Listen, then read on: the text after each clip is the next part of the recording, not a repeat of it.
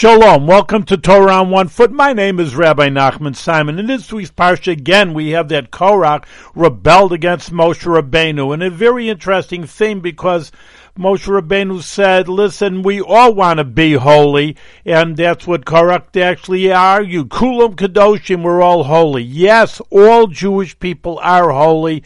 They all want to connect it to the Almighty. On the other hand, there is only one leader. That's what Korach didn't get. Moshe Rabbeinu is the leader of the Jewish people, but all the Jewish people are holy. There are divisions amongst the Jewish people. There are Kohanim, priests, Levis, Yisroel. There's differences, just like in a body. You have differences, but you're all one body, but there's one head to lead everybody. So too in our generation, we have the Rebbe to lead us, and lead us for all good things, for Torah and the mitzvahs, and to the Mashiach. Thank you very much.